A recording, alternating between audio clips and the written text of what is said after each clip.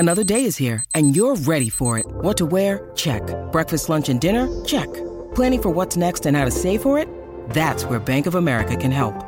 For your financial to-dos, Bank of America has experts ready to help get you closer to your goals. Get started at one of our local financial centers or 24/7 in our mobile banking app. Find a location near you at bankofamerica.com/talktous. What would you like the power to do? Mobile banking requires downloading the app and is only available for select devices. Message and data rates may apply. Bank of America N.A., member FDIC.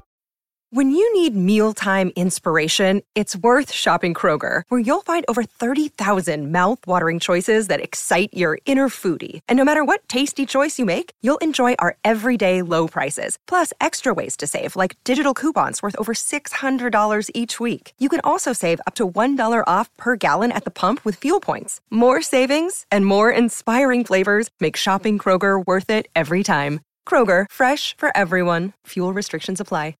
After a successful return last year, Fight for Life is back in 2023. We're only 2 weeks away from witnessing an amazing card at Event Fighter Stadium on the 27th of April. And to help us preview the event this far out and talk all things combat sports is the one and only Riccardo Ball. Hi, Riccardo. How are you? I'm good, thanks, Louis, mate. How are you? Yes. I've Doing well. Good, mate. Good. I've got to thank the good people at Build People, New Zealand's top talent recruiter. They have signed on for 3 years as the sponsor for Fight for Life. So they're big into their combat sports, boxing, and particularly Jeremy, who runs the place, I know has boxed for a long time. So he wanted to get on board with this, and hence while we're getting behind Fight for Life and doing this segment with you guys. So looking like it's going to be a big event. There's so many leagueies on this card, Louis. I'm just wondering what it's going to take to get Kempy in the ring. No chance. Absolutely no chance. And Dino knows that after chasing me in the early 2000s for years to jump in the ring, Riccardo. But no, it's a good card. You know, you've got some, Sione Faumuina, who's been on match fit. He's got himself fit up against DJ Forbes, and of course Liam, mate. That fight with Hodges, it'll be an absolute humdinger. Hodges obviously.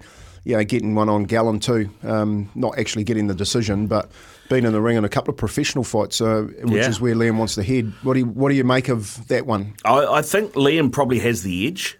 I think Hodges is, you said, they've actually both fought Gallen.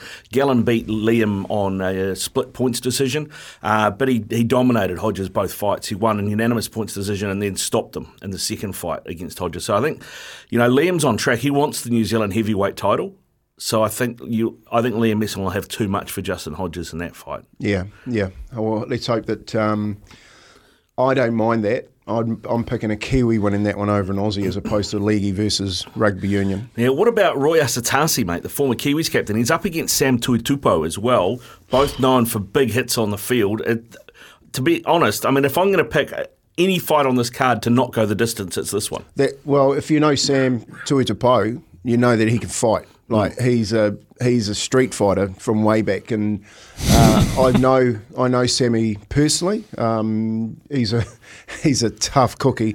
I know Roy personally too, but he's a nice guy, and it's a nice guy up against a not so nice guy. And I'm looking this. That is the fight that I'm looking forward to, because I think Sam he'll want to prove a point.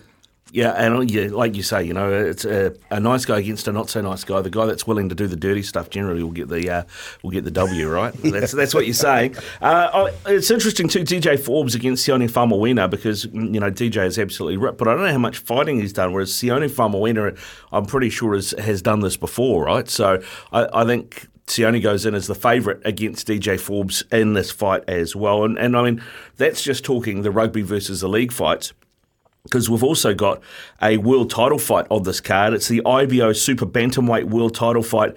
New Zealand's own Mia the Nightmare Motu taking on Canadian Tanya Walters. It's going to be a first world title tilt. And man, Peach Boxing are putting out some great fighters at the moment, aren't they? I mean, we've seen David Light have a crack at the world cruiserweight title.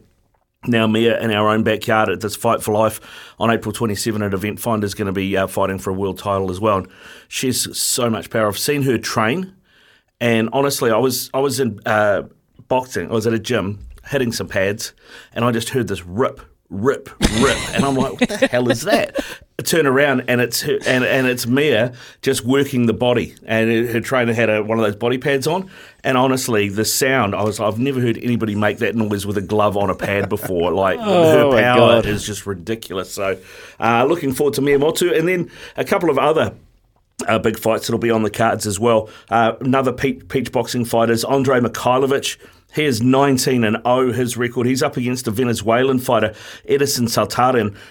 He's a knockout artist, Andre, and he is desperate to go and smash Hardman over in Australia sometime soon. So this fight will help bridge that gap. He is currently ranked number 10 in the world on IBF. So he is. It's going to be a massive fight for him because his Venezuelan opponent's no mug either. So this one, I don't think will go the distance. I think one of them's going to, what do they say? Someone's O has to go. Someone's O is going to go in this fight. And then finally, Jerome Pamplone, who's New Zealand cruiserweight. He's fought at light heavy as well. And he is fighting a French fighter, Emeric Douale, who's got an 8-0 record. Pamplone's 15-0. And I think it's going to be a great fight, but I think Jerome should have too much. Mate, we do a rumour mill on Wednesday, and it came in just after the segment. And is it true that Fight for Life has just signed Mark Watson to fight Stephen McIver? We might have to leave that till next week, Kempy. I think there's an embargo on that. But yeah, potentially. And they've both. I'm coming if that fight's on. They've both done it before, and someone's O will have to go because both of them have O's in the win column. Neeps, we've got to go. And then from what I understand, Louis Herman Watt fights the winner. It's one of those stand-up all-night fights. You keen, Louis? Yeah. So, boys, thinking back to this time last year, and actually on a serious note, have you heard anything more about Kevin Mialamu? Because remember he was scrubbed out with that routine checkup right on the eve of fighting Wairangi. Did we ever hear any more of it? Has he stopped pursuing boxing? Because the noises around the traps were that he was an absolute beast. The hype machine was in full flow, and it was something on the brain, I think. Yeah, I to be honest, I don't know the full details of that, Louis, but I haven't heard anything else about Kevin. I haven't seen anything. Interesting you bring it up. I will chase that and give you an update. How's that? I'll chase it, give you an update. I'll get in touch. My people will be in touch with your people, and we'll figure something out. Yeah, I remember talking to Monty about Kevin Mialamu, and he just said, Kempe, the guy's he can make it as a pro. So, good question, Louis, on that one. But well done to the boys that put in the is it still called Yellow Ribbon?